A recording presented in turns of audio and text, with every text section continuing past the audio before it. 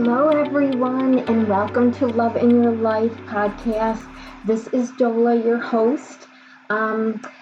Today I want to continue to readdress, I should say, the subject of self-awareness. We've talked about it a lot on this show, how important it is to be self-aware in selecting the proper career path and understanding yourself enough to verify that what you're intending to do makes sense for you, that it's the best suited path for you. And we also kind of infer about your personal life as well. To know yourself is to choose more accurately, more properly, and avoid some pitfalls and mistakes in life, right? So being self-aware is extremely important. And today, I guess I really want to speak about. I get a lot of questions regarding how our emotions are indicators of not only what we need to pay attention to, but how we need to manage those emotions so that we can understand ourselves at a deeper level, understand how we are triggered, how our emotions are triggered. So I was talking to somebody the other day and they said, they were making up this story. And I say that because, what they said to me didn't even make any sense. They started to tell me the story about somebody looking at them the wrong way, or even something they gave them a look and made some sort of noise with their mouth, like as if to say to minimize or to dismiss them. And so there's a whole story that this person built around that response from somebody. And it got me thinking about how often we do that. We misinterpret a lot of data that comes our way because we are seeing it through the lens of our auto response. We're not really able to look beyond that because we're triggered emotionally. It is going back to a past offense that we are mindful of. And, that's kind of like the thought thing, that everything you think is not real. What you feel might be real, but the moment you start the thoughts start to spin, you're involved in the thought of it, and you're creating the story, and it's getting bigger and bigger, and you don't even know if it's factual. And the point is, it most often has no fact in it, because if you checked with the other person and said, when you did that, this is how I felt, that person might say to you, oh my God, how many times has that happened? Oh my God, I had nothing of that kind is what I was feeling. It was because I was doing that because whatever. I don't know what they would say to you, but the point is, what you think they mean is very often not what it actually is. You're making it up and making up a story about it, and it's really gotten carried away. So that's why the self-awareness piece is so important to all of our decision making, because very often we're making decisions with faulty information that is being fed to us through those thoughts that are circling in our mind, that are hooking up with some thought from the past. And we're so triggered by it and so emotionally wrapped up in that thought that we can't find our way back to, reality and common sense. And we talked about this before, how very often, you'll find yourself saying, I in retrospect, of some kind of, emotional response that you had, I don't know what I was thinking. I said this, or I did this, and now I'm so sorry for it. Whenever you find yourself in that position, I can guarantee you it's because you were triggered and you were unable to manage it in the moment that you were triggered. So how do you do that, right? Well, you have to understand where you're being triggered. You have to sit down with yourself, and every single time that your emotions get carried away, you have to stop yourself. It's kind of like, it's like just a little small tool that you can use, that once you get used to doing that, you can really get down all of your triggers and understand where they're coming from if it's important to you, and not only that, but how to manage them. So, I know this because I've had to do it myself. I know it intimately. I've had to, emotional intelligence was something that came to me in the 90s.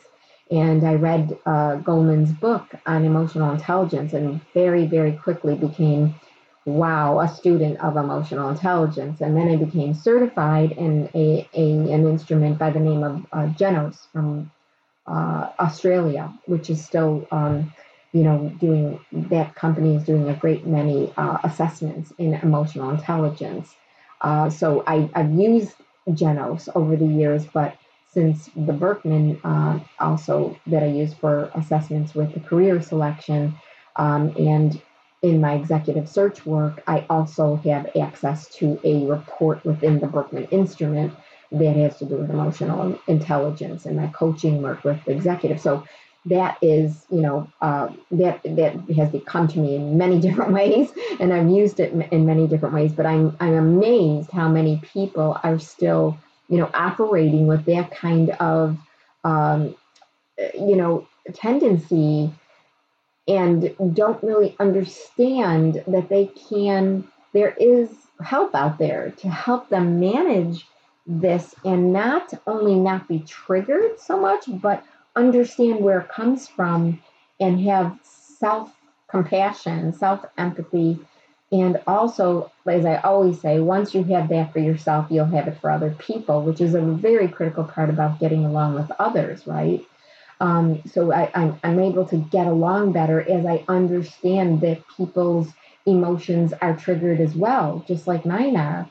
And sometimes instead of judging them for it, just understanding, trying to understand and open my mind to, geez, I wonder where they're triggered or how to talk to them about it, even. Instead of yelling and screaming back at them, just wait till they calm down, which they will, and have that open window to say to them, so when you did that, what were you thinking? What were you feeling? More important than what they were thinking, obviously, is what they were feeling. And then you can kind of get to, it's a really great topic to speak about. It's a very intimate topic. It brings you in touch with the other person, brings you, information. It gives them information, gives you information, and it increases the likelihood of you to getting along as you go forward. So once you are emotionally hooked on something and triggered on something, you have to understand where it's coming from. You have to be willing to look at it. What am I afraid of? Might be a question that you ask yourself. What am I afraid of in this moment? What am I upset about exactly? Because very often, and you've probably heard this too, what you think you're upset about is not really what you're upset about. You're upset about something else, and because it's triggering you because this is reminiscent or somehow mindful of that emotional trigger. So you have to be willing to look at it and be, willing to understand it, and grab hold of it and call it a name it and claim it. That's what we say in emotional intelligence training. Name it and claim it, and then give yourself like a mnemonic device, like stop, and stop. Listen to yourself, tune into yourself, take a moment and do something different. Interject a physical. They say if you stand on one foot, or you hop around, or you sing a song, you can kind of intercede that emotion, and stop it from being overwhelming and overcoming you by just a simple physical act. And everybody has something different to do. Whatever works for you, but the point is, get out of it.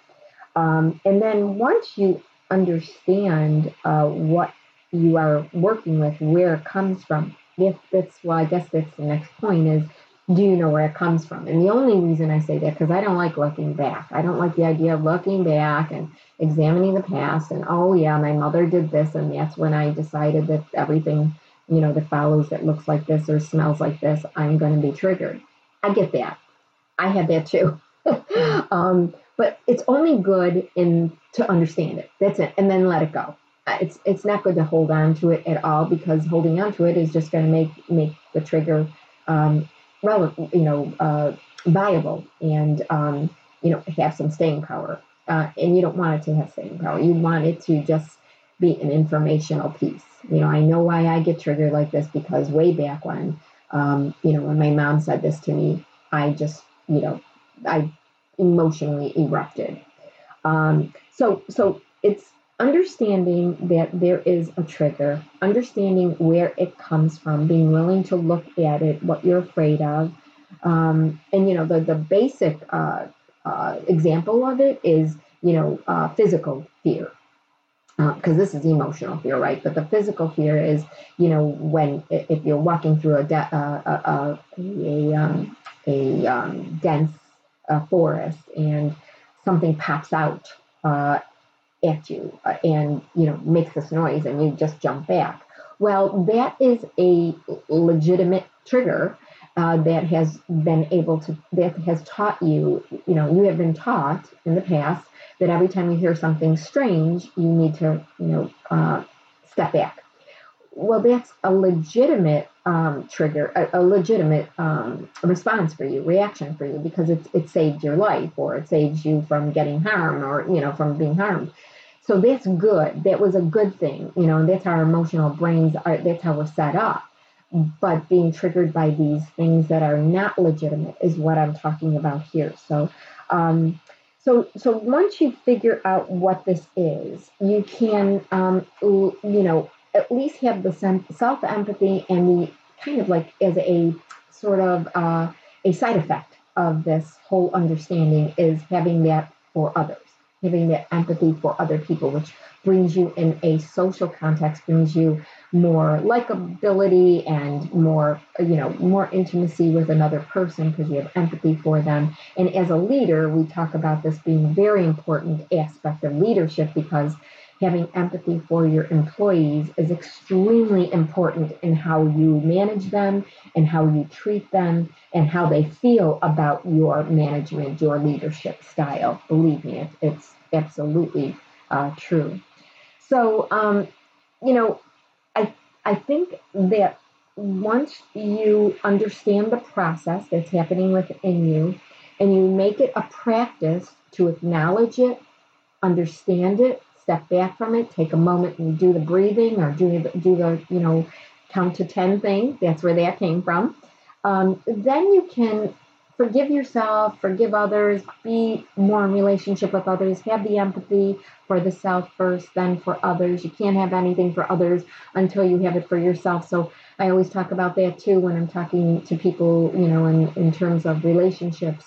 You can't have love for another person until you love yourself. You can't have empathy for another person until you have empathy for yourself. It all starts with you. That's why it's so important to be self-aware, because if you are not self-aware, you are not other-aware either. You're never going to be other-aware without first being self-aware. So just remember that you can't have anything for anybody else without first having it for yourself. It's a really important thing I've learned, and I need to re-emphasize to anyone listening, because it's important for our lives to understand that, important for us just living every day to day.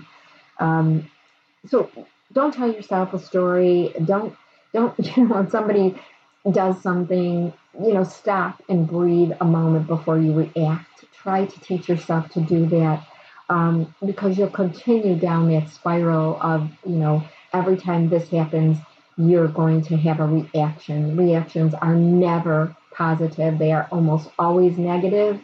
Responses can be very positive, because you will teach yourself how to respond when you are triggered.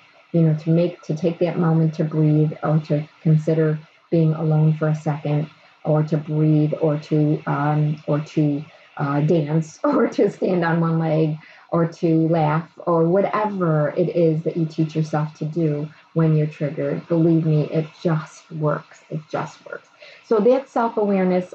That's what I'm going to keep talking about, some kind of ability to look at one's emotions and not get triggered, to choose to not get triggered in a negative way, and making your life and others with you into much more satisfied living for yourself, for the people that are in your life, whether it's personal or work related, right? And the only way to live, again, guys, is with love in your life, personally and professionally. Until next time, everyone. Bye-bye.